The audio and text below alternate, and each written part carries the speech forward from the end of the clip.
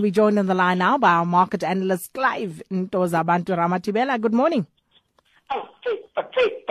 I wear hello, top of the morning to you, Sakina, and to the rest of the AM Live listeners. Did you have a great weekend? Did you enjoy the Euro?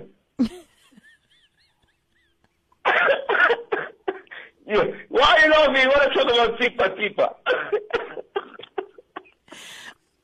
I think the less said about why you are tippering, the better, Clive. Okay, let's rather talk about Asian stocks.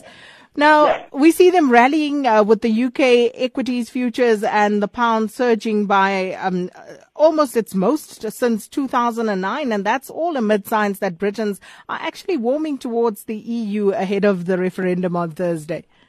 Okay, before I get into the one, Sakina, do you think they'll vote out or in? What do you think? I think they'll vote to stay.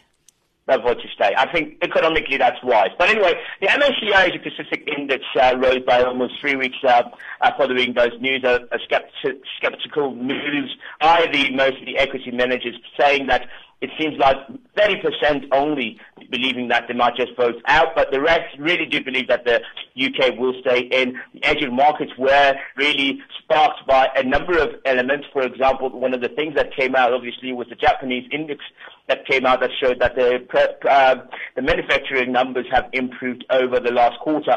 This also boosted investor sentiment in recent weeks, and it has been largely determined by this British exit, or Brexit if you want to call it, which has had a lot of people under a lot of pressure in the recent weeks. So this is the week that everybody's been waiting for. We want to see what the results are going to be. But we are seeking a risk-on move after the latest BRICS poll. We're looking at what it is that it means to the Eurozone, specifically at economies that is big, such as the Germans. Will they be affected should it be that the UK votes out?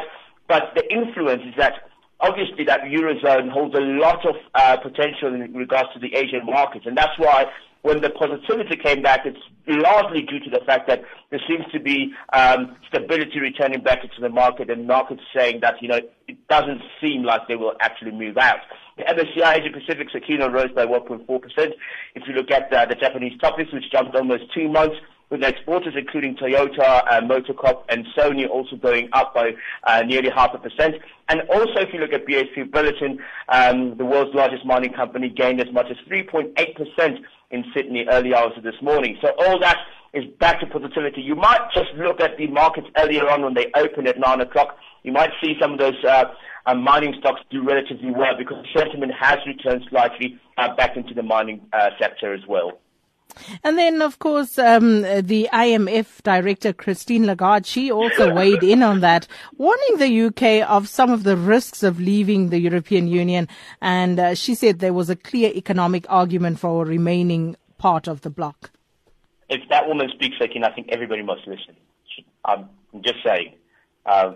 Christine she is like the world's president. She is like the world's president. Anyway, EU membership obviously has been brought in. It has brought in a lot of jobs for the UK and a lot of income for Britain. We know that they've got strategic partners, especially in the manufacturing sector with Europe.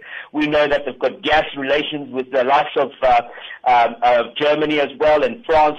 So it is pivotal that they do stay if they want to stabilize the economy. Yesterday, David Cameron as well weighed in and said it is actually deceitful to think that the UK can survive independently without being part of the 52 nations of the Eurozone. So this all comes in at the back of, obviously, a lot of people starting to speculate that there might be a chance that the UK might leave. And so she said that we have already been around the record of the economic risk of leaving firmly the downside.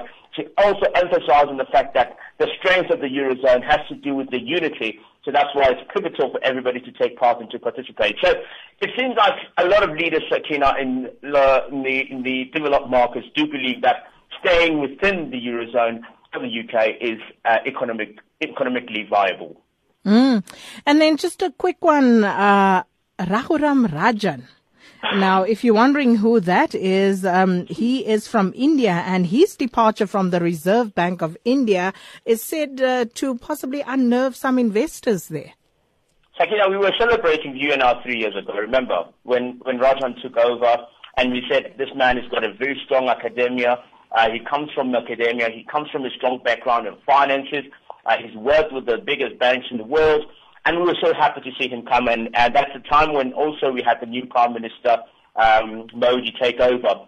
So, normal term for Indian governors is normally 5 years. After the 3 years, obviously, then they have to be re-elected again. But it's normally just automatic that you will finish your 5-year term. But now, at the end of the 3 years, Rajan seems to be under pressure to move. The question is, what is it? Has he been pushed, or has he been asked to be pushed, or is he doing this independently? A lot of commentators thinking that he has been pushed, and so he's going to be leaving, and it brings about instability within the Indian economy, Sakina. That's what everybody's terrified of. First, at the timing of the speculation of Indian central bank chief might be denied the second term in terms of several months. So Rajan chose to make a public decision to quit a few days before the crucial Brexit vote, which is quite concerning that he didn't even take that into consideration before sending in his resignation. So we don't know, Zakina. We think that the market might not take well to this. The trusted man. Already people are speculating who's going to be taking over after him. But on the 4th of September, that will be the last time we see Raghuram Rajan as Governor of the Reserve Bank of India. And of course, he will be missed, no doubt, by yourself especially.